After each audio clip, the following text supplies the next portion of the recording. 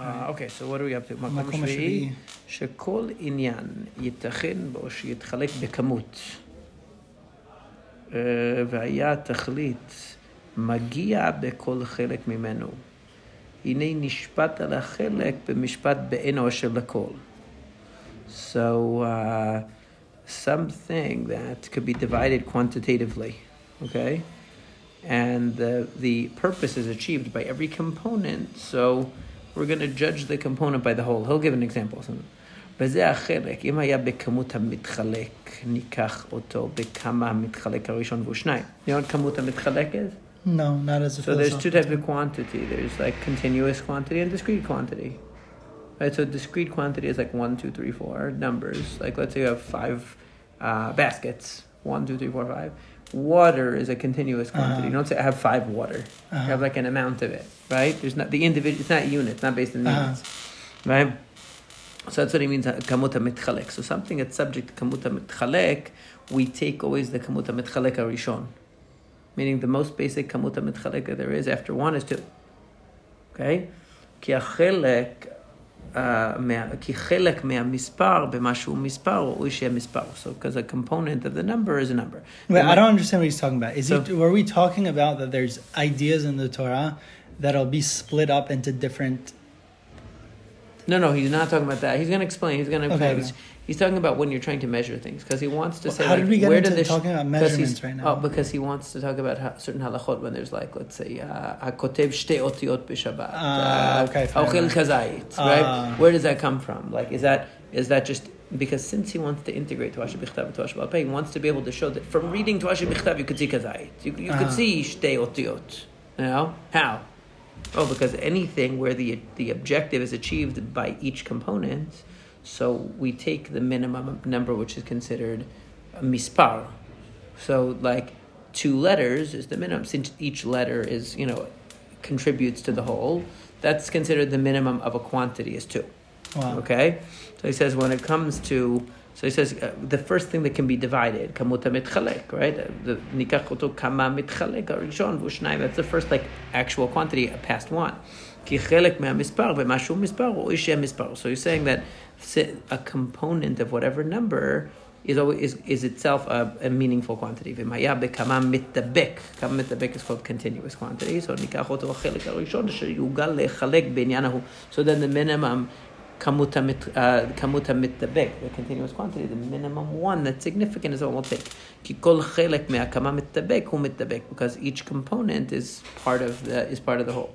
Okay, so mashal. Let's see. He'll give you an example, then it becomes clearer. Ki hase'ar shel zachrat Torah ben geim. Let's say when it comes to tzaraat, right? So you have like hairs. והעניין שכל שיער שנטבע נשאר על תכליתו ונשפט בזה. שאם היו שם 2 שערות בתואר ההוא, יהיה בנגע ההוא הדין שזכה בו התורה. Since it says it has to have a שיער, the minimum quantity is 2. He's trying to explain why there would always be a quantity involved. Why is it 2? Why does it never 3? Why couldn't it be 1? That's a good question, why he doesn't think there could be 1. I'm not sure. וכן הכותב במועדים יתחייב כשכתב 2 אותיות וההורג כשהרג 2 חוטים, כי זה כולו בכמה מתחלק, ותשלם ביות לזה החלק עד שכבר ישאר בזה האופן באופן. So he's saying that this component is already significant enough to reach a certain threshold. So he's trying, I guess he's saying that I guess it shows that it's non-accidental. Since there has to be a measure of some sort, so he's saying you don't measure 1. 1 is 1. Right, so there has to be some threshold that's a measurement to constitute a violation. So it's like if you go 1 mile over the speed limit, they're not going to pull you over. I mean, it has to be something which is mashmalti. So he's saying 2 is the first point where you really say it's a quantity of significance. It's a quantity already. A 1 is not a quantity, it's a discrete entity. It's not a quantity, right? 1 is just a single item. So the first quantity is 2, and the first quantity of a substance that has... No.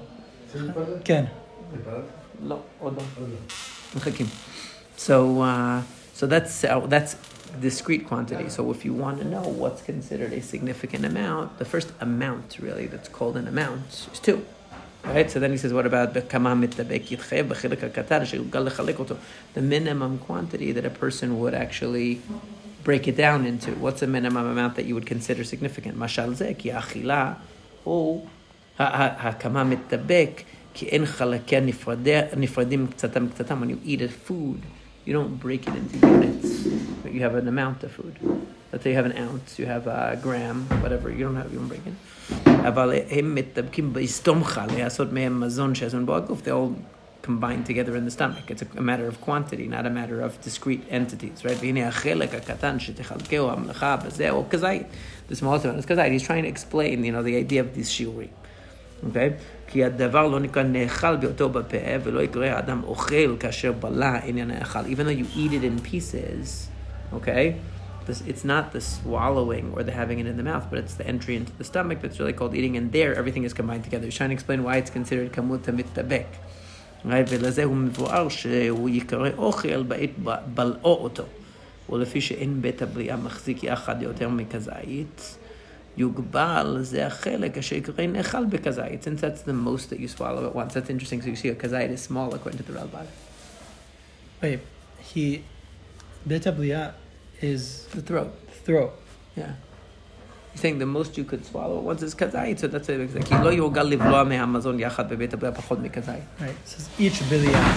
Yeah. Okay. אם לא היה דבר נאכל בריאה שלמה, unless it was then if it's a bria, we know there's a separate halacha for, אפילו במשהו, כי אז ייתכן שאוכל אדם, הדבר הוא לבדו. Even with fruit, you'll take like one חורמה, you'll take one grape. You would. One full entity. אף על פי שלא יהיה ממלא בית הבליעה. אמנם מהאוכל מטמא החלקים, לא ירגיל האדם לאכול ממנו פחות ממלוא בית הבליעה. So things that basically are where it's a substance, a continuous substance, you're not going to have less than the amount that you put in, that you fill your mouth, right? ועוד כי משהו בריאה הוא דבר שלם בעצמותו, ולזה רואה שיקרא נאכל, הדבר הוא לבדו. He's saying it's qualitatively significant. I'll pause. Yeah. So basically, now that we're in a quiet environment, we can slightly recap what we did just to make sure that it's clear. So what he's dealing with in this is when you have something that's divisible into parts. Okay, what constitutes a significant amount? Because for different halachot, you need what's considered a significant amount, and you could ask, well, why is it that one is not a significant amount? But basically, it's since in a legal system you have a threshold of a significant quantity. So in the area of discrete quantity, where it's units, so we say 2 because that's the first thing that's really considered quantity. And when you're dealing with continuous quantity, it's the amount that's normally used for whatever that purpose is. So he says when it comes to eating a kazait, right, whatever fits in the beit habliya, that's what's considered kazait. Not what fits in your mouth, but what fits in the beit habliya. That's why he distinguished between, it's not called ne'echal when it's in your mouth. It's called when it goes into your stomach and it becomes, squished together. Right? So there, so he says, right, so that's, and except for bria, if it's bria shlema, because that's something that a person would eat normally as one entity, and it has like a qualitative significance, basically, right? So he's trying to say that there's thresholds in any legal system. So if you write 2 letters, that's one letter alone. Yeah, it's a. I think the main point is that he's looking at it as, especially in the case of, let's say, writing, he's looking from the perspective of like really accomplishing something. Writing 2 letters, you really didn't do anything, but one letter on its own doesn't connect to anything else. Once you have 2 letters, you already have a quantity of letters, and you can say that's a component of some larger entity that's going to be created until it becomes a significant, it crosses a significant threshold, basically. That seems to be what he's saying in terms of the ketiva in the beginning when he talked about that there. As he said, koteba moadim. I don't know why he doesn't say Shabbat, he says moadim. Shtei otiyot, va'oreg shtei otiyot. They're saying that's the what does he say there? So it's in Nishara. What does he say? Let me see.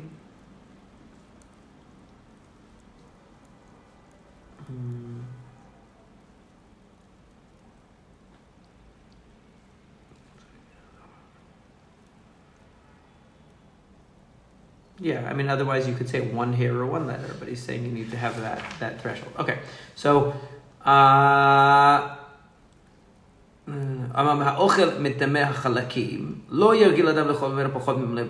so things that are continuous quantity food, meaning not the bria of the one special thing, is something that you eat the amount that fits in your throat. Something that's an independent creature, right? So it's not just because you would normally eat that, it's also because it's considered significant in its own right? You don't need to make a kazayit out of it, meaning it could be even less. Lo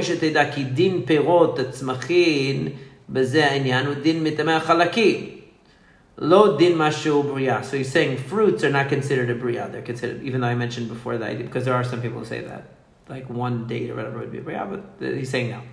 Because it's more similar to a continuous quantity food. So that's why we say, we don't say if a person eats 1 grain of wheat that it's prohibited. He's trying to explain how all these halachot come from some fundamental definitions of achila. What is a significant action? How do you define significance? There has to be some quantity. Everyone would agree if you ate a speck of something, it's nothing. Right? When do you cross the line? Or if you did a tiny kishkush of not even a letter, that's nothing. What about 1 letter? So where do you draw the line that the person accomplished a melacha? When there's a quantity, there is something that is called a quantity, which means it has to either be 2, if it's discrete, or a quantity that is a continuous quantity that's significant, because that's what you would normally use or eat or whatever it is, right? So he's trying to show you that these shiurim are not arbitrary Torah Sheba'al Peh imposed rules, but actually they emerge from some understanding of the nature of what it means to measure a significant act, let's say. Because quantity is part of an act. Every action has a quantity of a result. When you say that 2 is significant because it shows some kind of intent, is that the idea? Meaning that this was a purposeful behavior? It doesn't seem to bring in the kavanah, even though I could hear. Because I'm trying to reason what's the difference between 1 and 2. Mm-hmm. Meaning you could say that 1 is the first significant quantity. Mm-hmm. I have a feeling that it's significant that it's not that. And I was thinking about the fact that Hashem is echad. I don't know how that plays in though. I think it's interesting. What? It's a different kind of echad. Very different. But I'm saying it's... my point is that in and of itself is significant. Meaning the fact that it's not 2.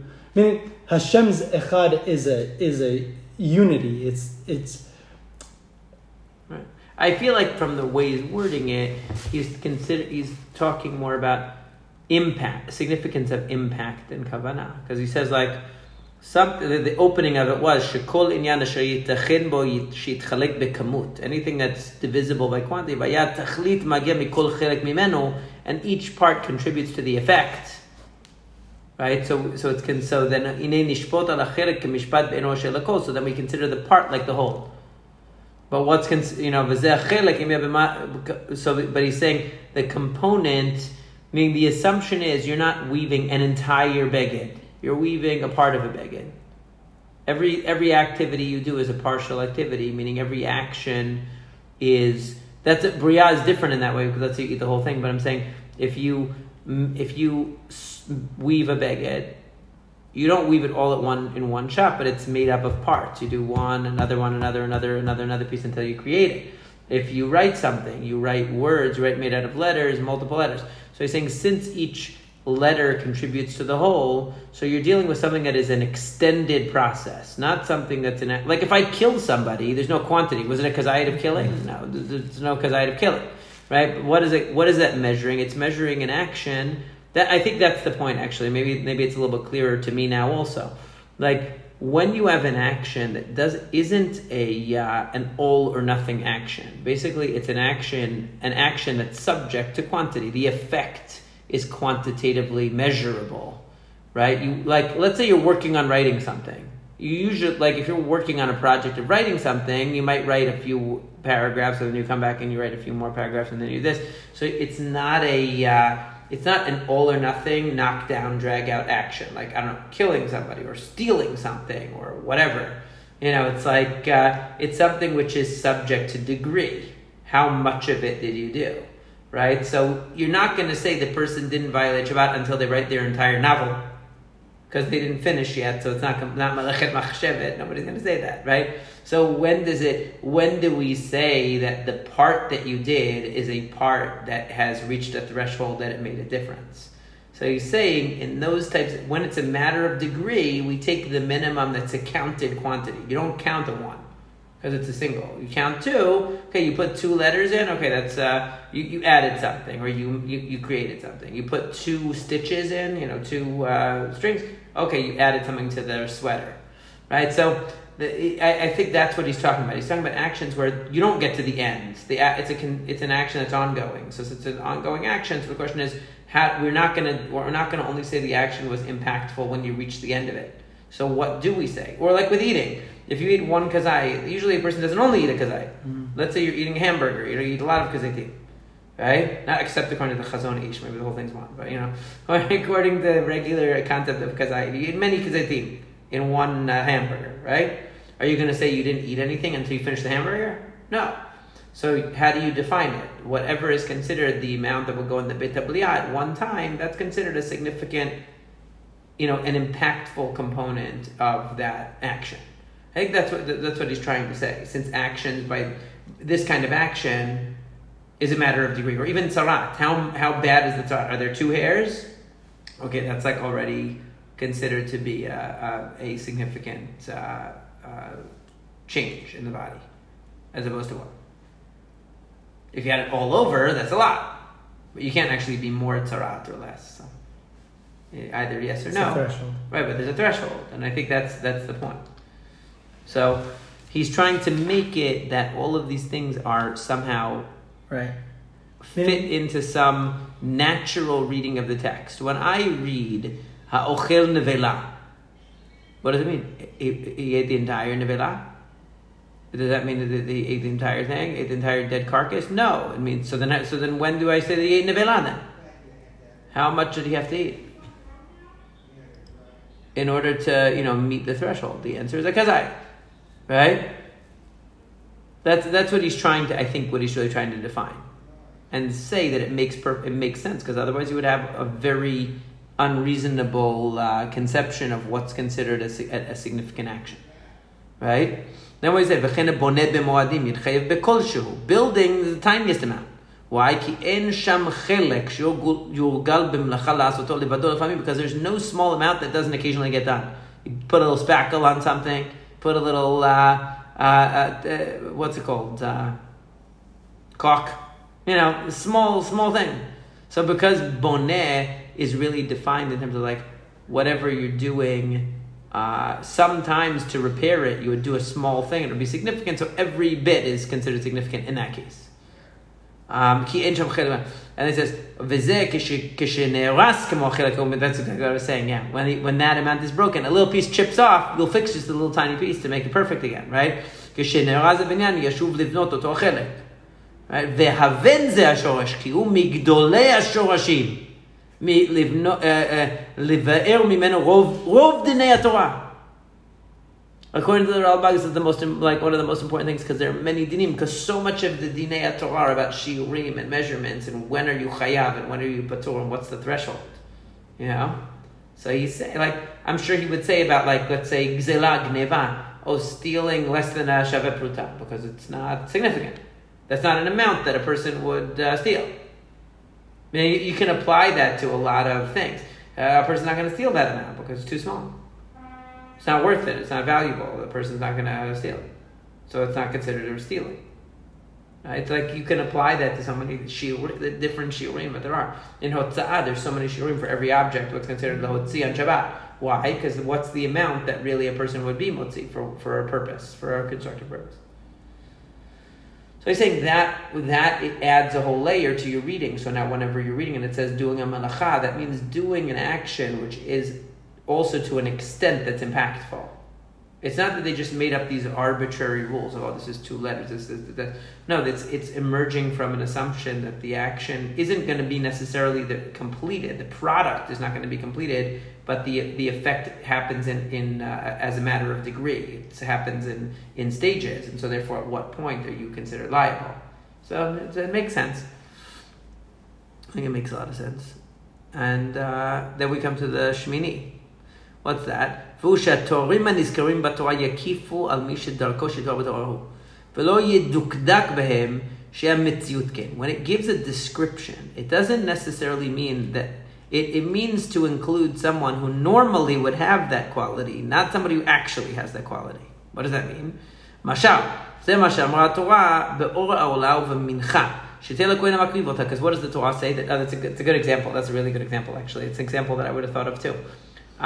Which is why it must be good, because I would have thought of it, right? So that it says that you give the or ha'olah asher yakriv, right? The or ha'olah that you bring, the skin of the olah goes to the kohen who did the service, but that's not actually true, because whoever's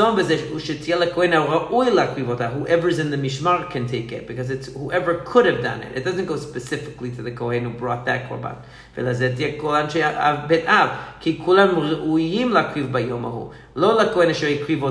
other words, it doesn't necessarily mean that it refers to a person who actually brought that korban, that they're zocheh in the or. It means that everyone who was on duty at that time that the korban was brought gets done. It's using the description to mean a potential, not an actual. Could you explain what the topic is here? You're saying if it says, for example, a person who that the kohen who brought the korban. No, before the example, I just want to understand, like, what's the category we're talking about? He's saying sometimes the Torah will describe a person with a certain descriptive term, not because he actually has that term. That or actually is, or that he or she is that condition, but that they could have been that. I mean, they qualify for that. It means that they qualify. It's a type of person who qualifies for that. So anybody who could have brought the korban because they were on duty really can take the korban, not just the person who actually did it. It's not like doing it earns you the thing, right? So he's using it as a good example. Sounds like one of the other chalakim, one of the other mekomot, I can't remember. Which one? The Hora'at Geder one, the definition of the term of the pen and the hands, that one. Yeah, the difference is that there it's opposite, because it's actually describing what they actually have to be. It's from the specific to the general. There it's what they actually have to be. He has to be a certain age, so he's called Ben. He can't be old enough to have a child himself, but he can't be too young. And the tafsu is that they have to have hands that they could grab him and all that. No, I'm not talking about that one. Oh, not that one? Which one? No. No, not that one. Oh, another example he gives is good too. Look at the next example, it's a good one. What you're allowed to cook, right? Right? It doesn't mean that you actually have to eat it. It's not like you have to eat what you made on Yom Tov. It has to be something you could. It's not like if you didn't actually eat the food that you made, I didn't have air. Right, that's right? Nobody can say that. This is such an Aristotelian type of thing to say. We would call a person shebaki כי אנחנו נקרא בקי במלאכת הרפואה רופא, גם בעת שלא יתעסק במלאכת הרפואה. We don't say you're only a healer when you're actually healing. You're only a doctor when you're actually healing somebody. We don't say that. Meaning it's anything that could be that, right? Someone, right? It has the quality that it's qualified for it. It's qualified for it. So the food that's qualified to be eaten on the Yom Tov is enough. It's a person who is capable of healing. It's a food that could be. It's a kohen that could have brought the korban. So, meaning that's a feature of the person himself, that he could have been the makriv. It's a quality of the food. It doesn't mean that he had to before do it. Right? Same thing with the food. It didn't have to before eaten, and the rofeh. Kohen makriv is the not the one that's bringing it. It's the one that could bring it. Right? Is the It's a category of the qualification who is qualified to bring it. Yeah, right? qualified. Is the doctor a doctor when he's asleep? Yeah.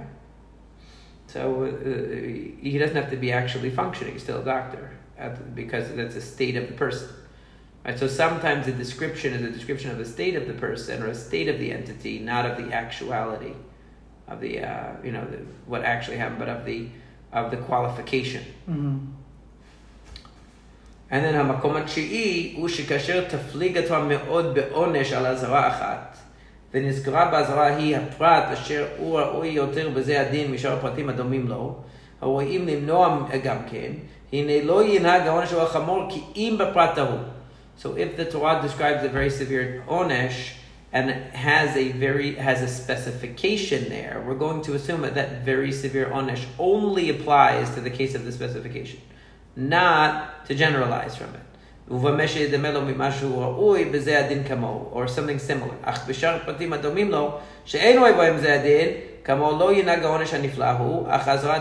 other words, we're going to assume that if the Torah warns against a certain thing and attaches a very specific punishment to it, with a very severe punishment to a very specific action, things similar to it might also be prohibited, but won't be subject to that onesh.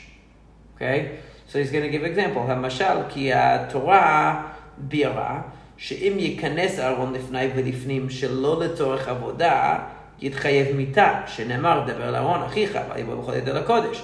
ויזה, כן, לפי שיכנס תמיד במקום ההוא, יסיר מהנכנס שם הרבה מהירה ממנו. And what's going to happen if the Kohen goes into I see Kobe's calling. Maybe you should call him. I want to pause it. Yeah. Hello? So he's saying that if you have a situation, he gives 9 rules, basically, and these 9 principles to guide like the reading of Torah Shebichtav. So the 9th one is that if the Torah gives a very strong punishment in one particular case, but it's applied to a specific circumstance, we're not going to assume that onesh applies beyond that specific circumstance, even if the prohibition applies, right? So now we start talking about Aaron or a Kohen going into the Kodesh HaKodeshim. And he said the reason why you don't want to going into the Kodesh HaKodeshim all the time is because it will lower the fear of the place, right? It's the opposite of the Torah's intention. כי התורה כיוונה שנראה מהמקדש, כדי שנתיישב בזה לעמוד על הכוונות הנפלאות אשר הוא מאיר עליהן. Because the Torah wants you to have an awe of the Mikdash, because that's how you're going to benefit from it. Okay? So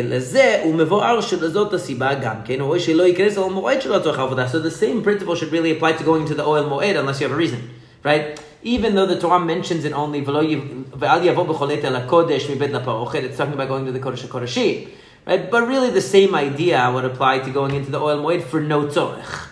There's also a prohibition to go lilo to'elet, right? There's no reason, right? So he says, "Ela shezeh yochak yoter bekodesh hakodeshim." But the worst is in kodesh hakodeshim. And when does it mention val yavo v'cholet el hakodesh mibet laparochet v'lo yamut, so that he will not die? It mentions that in the kodesh hakodeshim. Right, so the idea of mita b'idei shamayim only because kodesh shal oil moed hu b'azara isn't there. So in other words, you understand the concept of the prohibition. From the concept of the prohibition, you can derive that it applies to any entry into the Beit HaMikdash that's not necessary. But the specific onesh of mitav b'idei shamayim is only when he goes into the Kodesh HaKodeshim, because that's the worst case, right? Lo b'mitash im haya mechuyav mital oil moed, it's pretty logical. Meaning, if the Torah wanted to say that anybody goes into oil moed is liable for no reason, is going to get mitav b'idei shamayim, it would have mentioned oil moed, not Kodesh HaKodeshim. Why does it mention Kodesh HaKodeshim? Because that's the only case. Right? וממנו נלמד שכנו העניין בלא ספק בקודש הקודשים. We would have done a קל וחומר. ואולם, ואז זה לנו בקודש הקודשים, להראות כי על כל מה שלמטה ממנו לא יתחייב מיתה. ובזה אמר התורה מדרך מהו. Right? So the point is that the way that the Torah is expressing itself is specific. In other words, it's giving you the specific application where you have chiyuv mita, where it's the worst detraction from the sanctity of the awesomeness of the Mikdash is to go into the Kodesh HaKodeshim, even though really any entry for no reason into the Beit HaMikdash is prohibited. That's what he's saying, right? I don't understand why we need to know that though. Is he essentially just saying that if the Torah specifies a specific onesh, that it's only specific to that case and not to the cases beneath it? That seems like the logical deduction. Yeah, so the thing is like this. Some of the principles that he gives are generalizing from a particular, like generalizing. Oh, I say my family had a good meal at a good restaurant because I get every notification of my credit card on it. Right?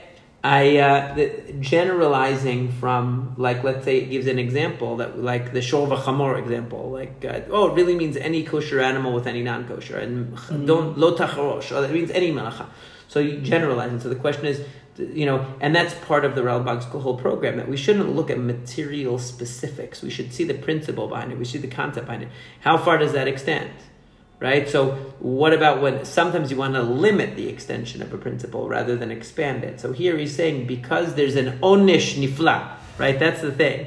And he's saying when the Torah is very strict about something and attaches an onish to a specific case, we're not going to generalize that onish. Even if we'll generalize the concept behind it, meaning the principle in terms of the prohibition, we do generalize. And we say that nobody should go into the Beit HaMikdash for no reason. But we're not going to generalize that velo yamut part, because that's tied to the specific case. So don't say, oh well, just like if we're generalizing anyway, why don't we also generalize the whole thing? You can generalize the onashim. Right. That's what he's right. He's saying onesh you shouldn't generalize, because a very serious onesh is probably tied to the gravity of this of that version of the prohibition. So as tempting as it is to say, well, yeah, but really isn't going into the Kodesh. His whole thing is like, if you want to put it this way, isn't going into the Kodesh HaKodeshim just an extreme example of violating the specialness of the Beit HaMikdash by going in for no reason? Right? That's just an extreme example, but really the general principle is you shouldn't go into the Mikdash lelo tzorich, because when you go in without a tzorich, it lowers the kavod and the yirah of the Mikdash. Okay, that's a very serious violation. So one, maybe it's just giving me an extreme example, but really I should generalize and say any going into the Beit HaMikdash is the same in its badness. It's just that it gives you an example of going in there because that was what Nadav and Abihu did, or because it wanted to show you, the whole point by using the example that is the strongest example. Okay?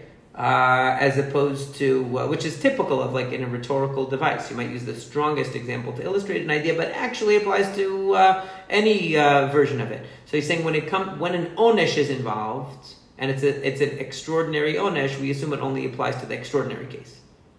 Even if we're going to generalize the prohibition, because the idea of the prohibition is generalizable, but the onesh is tied to the gravity of that example. So sometimes you generalize and particularize at the same time when an onesh is involved. He specifically says an onesh, which is interesting. So that's another one of his principles. So there are many examples of that where you'll say, oh, a person who does, let's say, who does a certain, like let's say, karet on Yom Kippur, right? A person who eats or drinks is bekaret. The other things, according to some Rishon, according to, let's say, the Rambam, is ba'azara. It's not ba'karet. Let's say if you rub oil on your body, marital relations. The other things that are prohibited is it's an isur lav, but it's not correct. Achila v'shtiyah is the primary thing. So it's essential inui. The other things are additional to it. So the main thing. So that's an example where you have you can have an example that is the violation is has a form that is the more extreme form, and a lesser form, and the extreme form has the karet. The karet you're not going to extend to the other versions, even though the other versions are also prohibited. Okay, so that's a. I'm trying to think of other. There are many examples where we'll say like, oh, the onesh is in this case, but the azara is on all of them. Like for example, my personal favorite case is when you that you're not allowed to bring two ketorets. Like that's why I always complain about why I say the ketoret twice, once in the time, because actually you're not allowed to bring a second ketoret in the morning. It's but it's a bazara. It's not bekaret because of this, because you're not allowed to go in for no reason. But it's not bekaret. It's not b'mitabi de shamayim, because it's not into the kodesh kodeshim. Is there a fundamental importance to the punishments? Meaning, okay. The Rambam has a whole long thing in the Moreh Nevuchim about the punishments. I mean, there's different reasons for it, and the Ramban also has a piece on it where he talks about it in Chumash. a punishment could be severe either because it's trying to be a deterrent for something that is easily not taken seriously, or in order to signify how serious the violation is. Sometimes it can be it can be a function of just the fact that people will take it too lightly, so it's in order to be a deterrent. And other times it expresses the severity. Most of the time, I think it really expresses the severity of the prohibition. And so obviously going into the Kodesh HaKodeshim is qualitatively more significant because no one ever goes in there except for Yom Kippur. So it's a much greater violation of the specialness of the Mikdash than going into the Ohel Moed, where people go there every day, but it's just not, it's not you're not supposed to go for no reason. Okay, but people do go there every day, so it's not the same thing. So you could see why there's a qualitative difference going into the Kodesh HaKodeshim.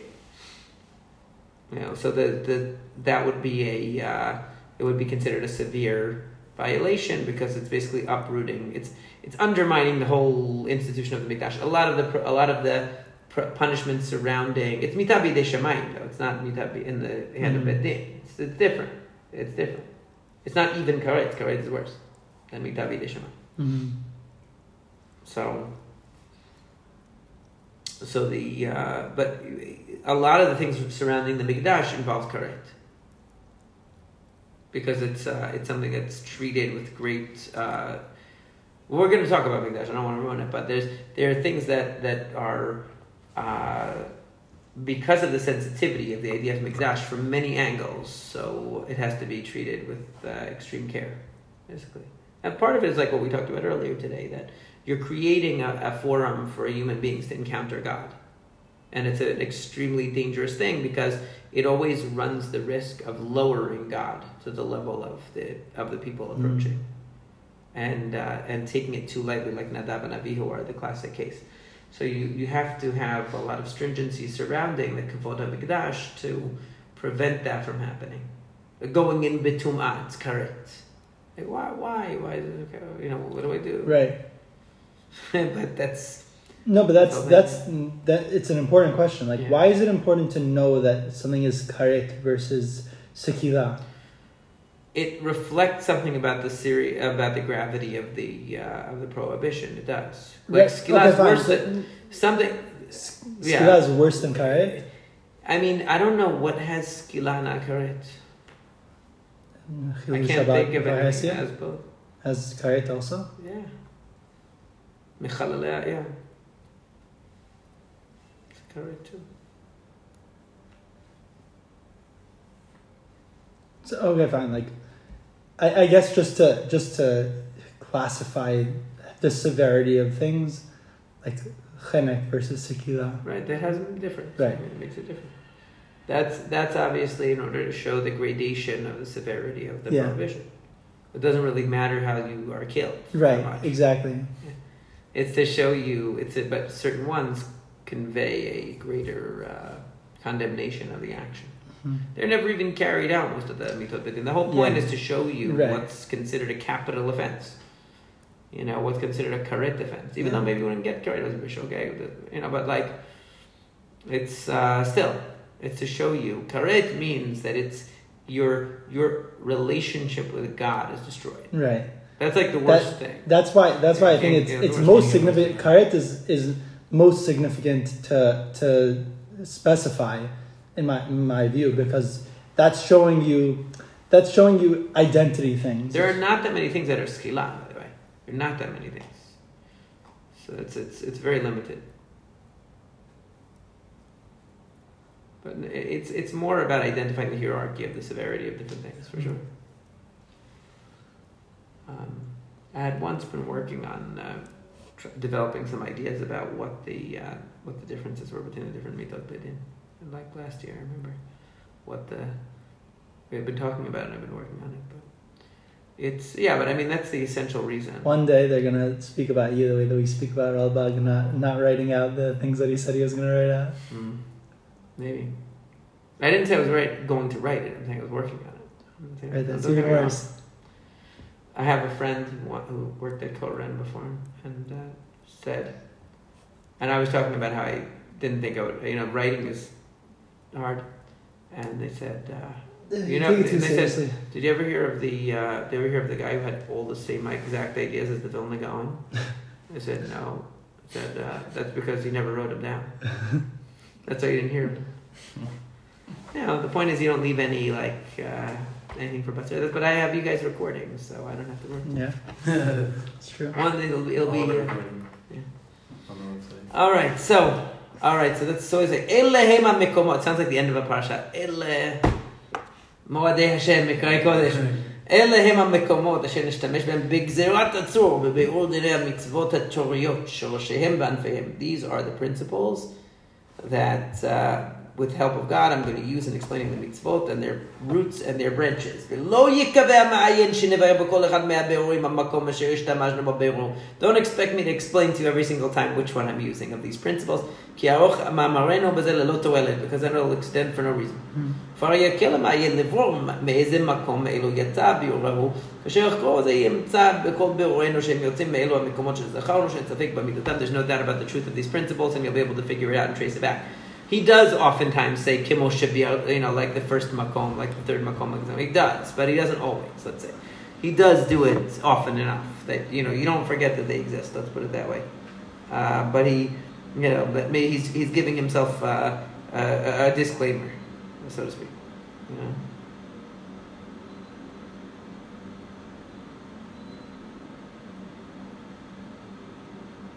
Oh, wow. They opened a new toy store. Yeah, so that's the idea. So it would be interesting to. I think it might be worthwhile. Let's see what he says to the end of this before when he summarizes the Masechta. You don't have to read how many prakim are in every Masechet. Right. He does that for whatever his reason. But let's read the rest to the end. Do you want to read a little or no? I'm reading all the time. I feel bad. No, I like hogging the reading. Okay, it says. So, and then when we get to the end of that, maybe we'll just circle back and just review what the Mikamot are, because I don't want to forget. Where did you jump to? From the next part. After he said she'en safek b'mitatam. Oh no, you just continued. Yeah, just I scrolled down and go ahead. והנה הסכמנו בביאורנו זה לבאר התועלות המגיעות בפרשה במידות ובדעות והתועלות המגיעות מהמצוות. So this is what he does. So I had mentioned, he has the Toaliyot. So after he explains Be'ur Hamilot, Be'ur Divrei Parasha, and then Toaliyot. He just derives the principles that are learned from each parasha in De'ot. Now for the Ralbag, De'ot means something different than the Rambam. The Rambam uses De'ot to mean Midot. The Ralbag uses De'ot to mean ideas. Mm-hmm. Okay? Like dot. Yeah. The Ralbag uses the word midot to mean character and uses the word de'ot to mean theoretical ideas. Okay?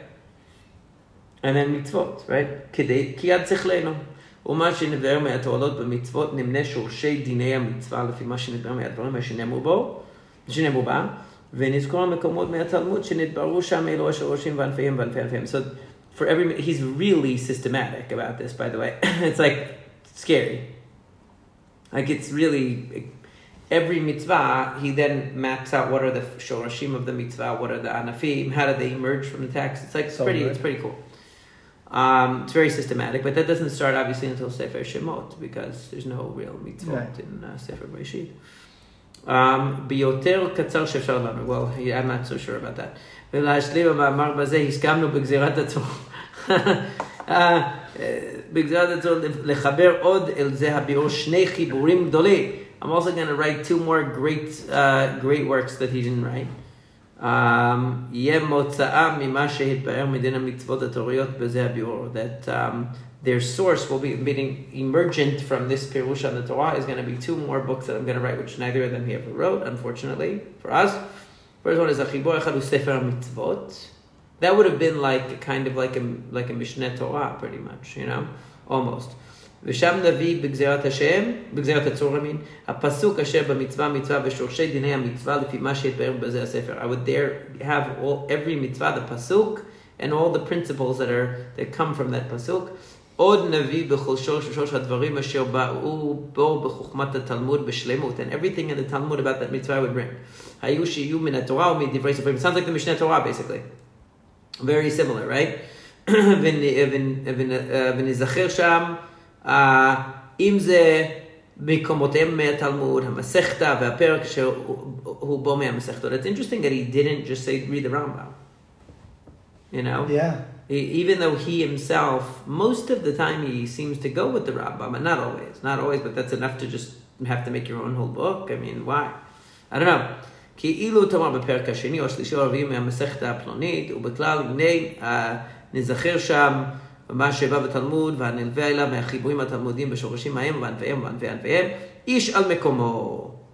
בדרך שלא יישאר דבר בתלמוד הבבלי והירושלמי והתוספתא וספרה וספרי במחילתא. Think about like what an ambitious project that would be. So that there's nothing in the Talmud Bavli, Yerushalmi, Sifra, Sifri, Mechilta, that sheyesh bo roshem binyan zot mitzvah shelo yeh nichlal b'ma shenizkar. That's crazy.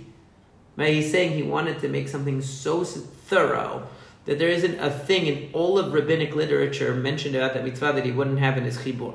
That's like what the Rambam says in the beginning of Mishneh Torah. What he says, I looked at the Bavli, Yerushalmi, Sifra, Sifri, everything, and he's saying he wanted to do it, but what's interesting is not that he says that, he didn't unfortunately do it, but like that he was a person who could do that. Meaning, just like the Rambam, what you learn from the Rambam's Mishneh Torah is how he saw all of the halakha organized like that in his mind.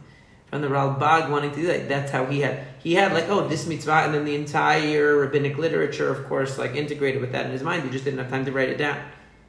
He ran out of time. He was too busy writing. He wrote so many books. I think he was like even more prolific than the Rambam. He wrote so many books on a lot of secular topics too, on astronomy and things like that. Yeah, he was a very, very cool guy. והחיבור השני הוא שנחבר בגזירת הצור באור המסכתות. My second thing, in addition to this, is not going to be almost like a Mishneh Torah that starts with the pasuk and brings all the rabbinic literature, but the other way around. That I'm going to make a commentary on all of the Shas. ונזכר בראש המסכתא המצוות שכוללת אותם המסכתא היא. I'm going to start with the mitzvot that are included in that מסכת, ונפרש שם הפסוקים באופן שיצאו שורשי המצווה הם. And then I'm going to explain the psukim so you can see how what's in the Talmud is really coming from the Torah שבכתב, from the principles of the mitzvah from the Torah שבכתב. Okay? כדי שיהיה מוכן בביאור מה שהיה בה משורשי המצוות הם וענפיהם. So that you'll have, in that explanation, all of the principles and the roots and the extensions of the mitzvah. If there's a lot of, like sometimes you'll have, let's say, the halachot of certain mitzvot are all over the Shas. So that was one of the things the Rambam talked about. You had to pull things from all over the, like the halachot of Elul is in Zvachim. I don't know why. You know, things like that. But it's also in Moed Katan, but Aninut is in Zvachim. Because it connects to Korbanot, the halachot of Korbanot also, but there's things like that, right? So what happens then? So he says then he'll put it. So I'll go to the one that's. So I wonder if, like, let's say we're going to be learning Kiddush, like it's in Masechet Pesachim. Maybe he would have done that in Masechet Shabbat. I don't know, you know, something like that. ונזכר שם המאמרים ההם כולם ונייחסים למקומותיהם. And I'll mention all the statements and connect them to their sources. היה שיהיו מן התורה ומדברי סופרים, וזה ישווה זה החיבור לחיבור הראשון, לא יתחלף כי אם בסדר. So that's the funniest thing. In essence, this second chibur will be exactly the same as the previous chibur, except the order will be the opposite. Okay, meaning, שחיבור התלמוד הבבלי נוהג מנהג התורה לספר קצת סיפורים, יקובל בהם תועלת. So what he means is like this, that in his he would have one book which was basically started with the Torah shebichtav and brings all of the Talmudic material. And then he would have one thing that starts with the Talmudic material and brings all the Torah shebichtav and all the principles that are learned from the Torah shebichtav in order to integrate with that. So basically he's doing the same thing, just in the opposite order. But he planned on doing it in the order of the Talmud? Or it sounds like it. That's what so not like the Rambam not organized like it. Yeah, which is interesting. Since you have stories in Talmud Bavli, sometimes about midot, sometimes about philosophy, basically. כמו שזכרנו, הנה נעיר בגזירת שם על התועלות הספורים הסיפורים, I guess. Maybe this is why he didn't say go to the Rambam. מה שאפשר לנו. ולא נרחיב באור זה באופן מה שהרחבנו בו כבאורנו סיפורי התורה. I'm not going to make it as long as I explain the סיפורי תורה. כי דעתנו שיקובל בדברנו תועלת להמון המתלמדים וליחידים, ודרך יחידים בהערות מעטות. Because that book on the Talmud is only going to be for the advanced people, and they only need a little bit of indication. They don't need such an extensive explanation like in the Torah. And Hamon, meaning the person who's a Yachid, you'll get enough from the small hint, and the person who's the Hamon, they're not going to get anything. Right? Lo to'il b'harchava. Even if I explain everything, they won't get it. So what's the point? Okay, maybe the foolishness of the masses will cause them to be worse off. Okay, and then he says, "Ukedei shuvnu dvarenu bezochenu bezeh biur pirkei hamesechta lefi minyana mehamesechta reinu lizkor bezeh makom shemot hamesechtot and the prakim." So basically, the reason why he brought all the names of the mesechtot and prakim was in order to enable him now to go to do this perush where he's going to make a perush of every mesechet. So that's why he lists now the entire shas and every parakim in the shas. You know, and he doesn't say anything about them. He literally just lists them. Yeah. To the end, and it's just sad that he never actually made it. You know, and then he says at the very end, "Ulam hasiba meviah liot seder elo astarim u'masechyotehem lefi ma shezacharnu ima shenevaer b'gzerat Hashem." He said that, or b'gzerat Hatzor rather. He said that in the. In his, he'll explain the order of the shas and why it's in the order that it is in his chibur on the Talmud that he didn't make. So sad. We missed out on that. But the idea is that he so much wanted to show the integration of the Torah Shebichtav and the Torah Shebal Peh that he started out by writing his Perush on the Torah, which basically readies the Torah Shebichtav for that. And then he wanted to make a Sefer HaMitzvot, starting with psukim from the Torah and then bringing everything in the Talmud from that, and then going to the Talmud and bringing everything from the Torah Shebichtav and from those principles in the Sefer HaMitzvot into the Talmud, so that anyone learning the Talmud would immediately really be learning Torah Shebichtav, and anybody learning the mitzvot sourced in Torah Shebichtav would immediately be learning Torah Shebal Peh. And literally just flip the order of it. I was saying maybe that's why he didn't say go see the Rambam. He didn't feel it's sufficient what the Rambam did. Because what the Rambam really did was to codify the halachot as they pertain to Torah Shebichtav, not particularly the Torah Shebal Peh as you'd go through it in the Talmud. Not in the Shas, right? Right. He didn't do that part. It's very, very interesting. Yeah. So what is these chalakim? Which one? Right now he has like the. That's when he lists chalakim. The entire Shas. Oh, so he lists the entire Shas and all the because I'm going to write my thing on the Talmud. I need to be able to so that you'll know all the different prakim, and then when I write my thing on the mitzvot, and I'm going to reference all these prakim, so you'll know. So really, that was the end of his. But the interesting thing is, within the Perush of the Torah, he does do a lot of this work in the context of the Perush of the Torah. He just never made a separate Sefer HaMitzvot that would just be like really a learning of the mitzvot as a separate limud. I guess it would have been much, much more extensive than what he does in the Perush of the Torah. You know, it would have been not in the framework of the Torah, of the actual Perush of the Chumash, that separate book would have been much, much more extensive.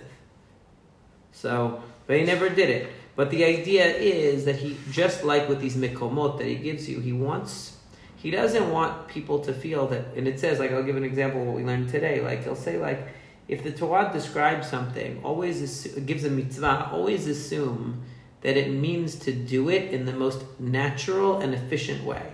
So if it says use your hand, that means use your right hand for a righty, obviously, use the right hand, because that's the most natural, efficient way. If it tells you to do a certain performance on a certain day, do it during the day, because that's when you normally do things, not at night. Meaning, so he just, it's not like a big chidush. He wants to reduce the dissonance between Torah Shebichtav and Torah Shebal Peh, basically. Make it more unified. Make it more that when you read Torah Shebichtav, you see the Torah Shebal Peh in the words. It emerges from the words. When you read Torah Shebal Peh, you see Torah Shebichtav being explained in Torah Shebal Peh. Like, it's a massive project. So this is and therefore you have to, the point of the mikomot to me is that language, when do you generalize from a particular? When do you accept particulars as limiters? When there's an example, you should assume it's the strongest example, either of the minimum or the maximum, right? That was one of the ideas. When someone is described as having a certain characteristic, it can mean that they're capable of that. It doesn't necessarily mean that they have that. Like, all of this is nuances in reading, that instead of learning that halacha, that a hamakriv, that the kohen that brought the korban gets the skin of the olah, as the rabbis came and said that actually anybody who's in the mishmar can do it. No, that's what hamakriv et olat ish means. Anybody who was on duty could have been the one to do it, or it doesn't mean the particular guy. It's just that's what the words mean. Don't think that it's a Torah Sheba'al Peh coming and superimposing a new idea. No. It changes the way that you read, or like his stuff about shiurim, even though it's like he's sort of hair splitting a little bit with the differences between the different quantities. But the idea that when you have an action, that you don't do the complete full action, you do part of it.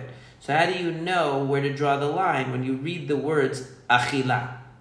It's only achilat nevela when I eat an entire dead animal? No. So what's defined as eating? What's the measurement? What's defined as writing on Shabbat? Whatever. All of these things are. Can I instead of feeling that the Torah Sheba'al Peh supplements or adds thousands of halachot to the Torah Shebichtav, it's just that we're reading the Torah Shebichtav without thought. And if we really thought about it, like I liked his example of the Tahor, that there are 3 categories of matnot kehuna. Right? He was a Levi, maybe. Oh no, he wasn't a Levi. His first name is Levi. So I guess he wasn't a Kohen either. So, but he liked the examples from the Beit HaMikdash. Right? You have the 3 levels of like Kodshei Kodashim, and then Kodashim Kalim, and then also Truma, and it says Tahor, both the last 2. Like that was a good example, because you see that it's repeating itself. It's creating a new category. If you just skim over that, you're missing something. It's not that you need the Torah, you do need the Torah Sheba'al Peh, but it's not that the Torah Sheba'al Peh is inventing something. It's just that we're not reading carefully. If we were reading carefully enough, we would have inferred, or at the very least anticipated, let's say, what the Torah Sheba'al Peh was going to say. But our reading of Torah Shebichtav isn't ready. It's not like at the level. We're not reading Torah Shebichtav at a level that's ready for the Torah Sheba'al Peh. That's what he's telling you. Because we don't have these mikomot. We're not reading it with the sophistication that when you read the words in the pasuk, Lo tachosh b'shor v'chamor yachdav, do you ask yourself, is it shor v'chamor literally, or are those just examples? Is charisha specific? You're not supposed to do plowing? Why? Or is it just an example of melacha?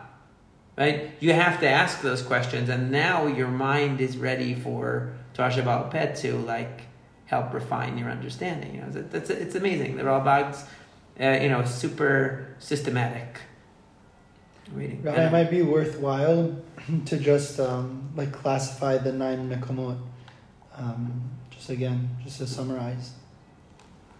To say them again? Just to say like what each makom is, very briefly, like without the whole thing, but just to go through that if possible. So the first one, I'll write it down. Okay, so the first one was the particular is used in the Torah to signify the general. You have to generalize from the particular. And that had 2 forms. Sometimes an example is given in the Torah, but it's just an example. It's not the only case. Like shor v'chamor, it's not the only case. Now, incidentally, sometimes it is the only case. Like, let's say tzemer upishtim and shadnes. We don't generalize, right? Yeah. But it's not. Oftentimes, examples are just signifying the generality, the general principle. And the other one is that a law can be mentioned in one context, in one example, that really it's meant to be generalized to more than one example. So that's going from particular to general. That's makom number 1. Makom number 2 was that if you have a mitzvah where certain dinim are unclear, you can't just read the local presentation of that mitzvah if there are other texts that are basically what we would say in dialogue with that mitzvah. You have to use all of the text at your disposal to clarify it. So, and again, rather than relying on Torah Sheba'al Peh to do that for you, right? If you were actually reading, and his example is very extensive, but the korbanot of the individual and the community, and you were comparing the two places that the Torah talks about that, you would have been able to make it 90% of the way towards anticipating what the Torah Shebaal Peh was going to say. Because you would have used the text in Parshat Shelach to illuminate the text in Parshat Vayikra. So you have to not only generalize from particulars to universals, you also have to read the entirety of the text to see all the texts that are similar to one another and allow them to clarify one another. They clarify one another. They shed light on one another. The third one was defining words. What's the definition of a word? Okay, sometimes just a precise definition is enough. Example was, we talk about registering for Korban Pesach, right? It says, tachosu ala seh, you have to register on the seh. A seh means a living animal. It's not basar, it's seh. So it means the animal has to be alive. You can't register for Korban Pesach after it's already slaughtered, right? It's just from the word seh. You don't need the Masechet Pesachim to tell you. You could see it. He's not dissing Torah Shebaal Peh. He's saying your reading of Torah Shebichtav could be at a higher level, that you're, instead of the Torah Shebaal Peh being here and you're here, like what a Karaite thinks or something like that. It's actually like this. It's more like this. Yeah, it's much closer. Makor Revi'i was that, right, so the fourth one was that whenever the Torah talks about an action, we assume it's the most efficient form, the most normal form, right, and the most meaningful form. So efficient, the example was the right hand, as opposed to the left hand. The normal was that it's something that would be done, let's say, day rather than night. Okay, that's the normal way to do a certain activity. And most meaningful was that tefillin, since it's not put actually on your hand and between your eyes, where do you put it? On your brain area and on your heart. To have the words of the Torah on your brain and heart, it makes sense that that's where you would be putting it, because that's what the point of the tefillin is, right? Fifth. Wait, so it was efficient, normal, and what? Efficient, normal, and meaningful, meaning the one that's most consistent with what the theme of the mitzvah is, according to as best as we can understand it, right? What was the fifth one? That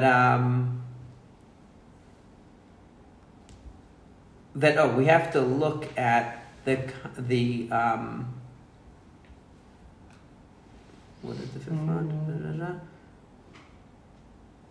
Right, when the Torah is highly specific about the descriptions of a particular case, or when the context that a case is mentioned in is very specific, we read those, that we don't generalize, basically, but we limit instead. Meaning, when it's either, like for Ben Sorah Moreh, there are details in the Ben Sorah Moreh passage that are highly specific. And again, it's interesting because it also mentions onesh and things like that. Things where we're very specific about limiting. Onesh, korbanot, he mentions, right?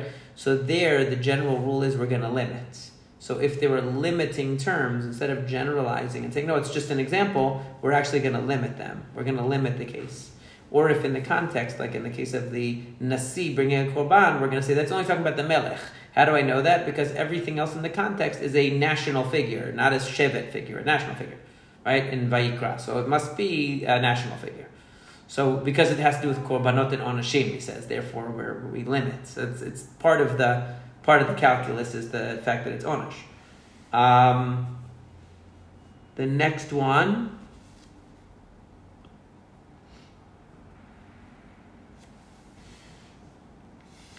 Oh, and he also brought, that was another one where he brought the thing about the 2 times that it says ta'ara. In other words, because there was a hierarchy of different matanot, and so therefore from the context you infer that the third one is a lower level, because the first one was a higher level, the second was a lower level, and it mentions kol ta'or bebeito yochal again, so that means that it must be a third lower level. So again, using the context to interpret the meaning. Because he had okay. So that's it, but I don't want to go into the whole mashal. Again, the 6th one was if the Torah gives a case or an example, it's going to give, if it's giving an example of a minimum, it's going to give the most minimum, the lowest minimum, right? And if it's giving an example of a maximum, it's going to give the biggest maximum. It's not going to give it's not going to give something in the middle. right? Where there's actually more that could be done, or there's actually less. If it's giving you a minimum, it's going to show you the smallest minimum. If it's giving you a maximum, it's going to give you the largest maximum. That was number 6. Okay.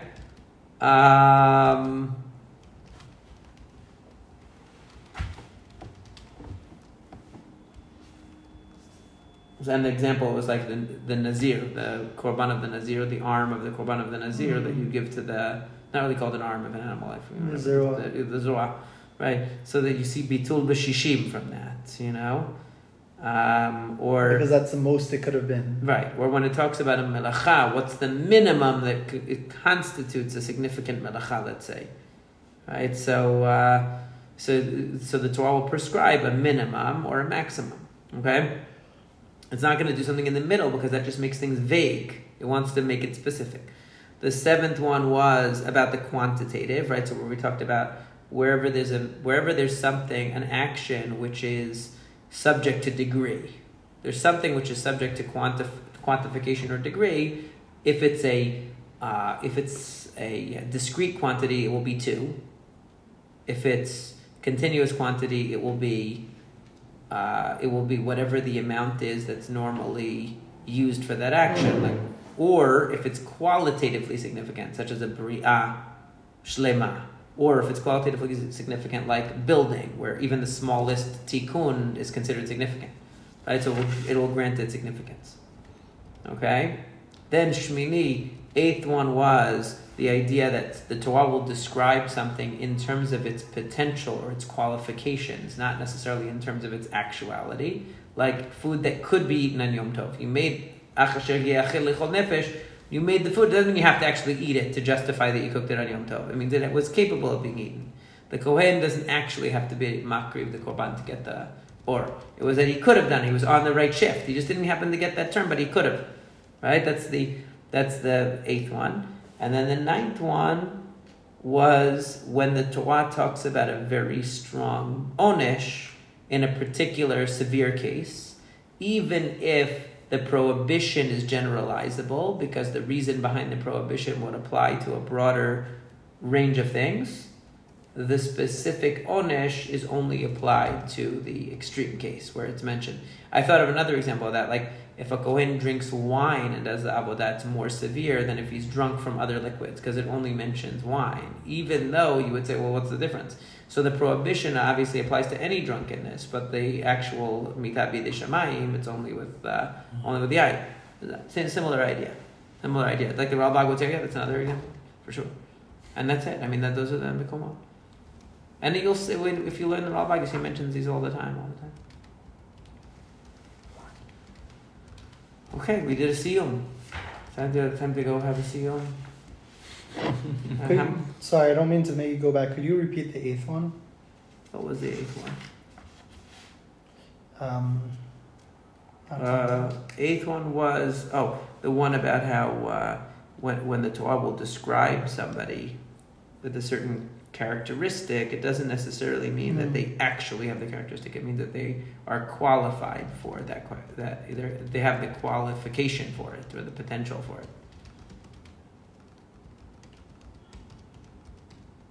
Just like a doctor is called a doctor, even if he's sleeping, he's still a doctor, even though he's not actually performing.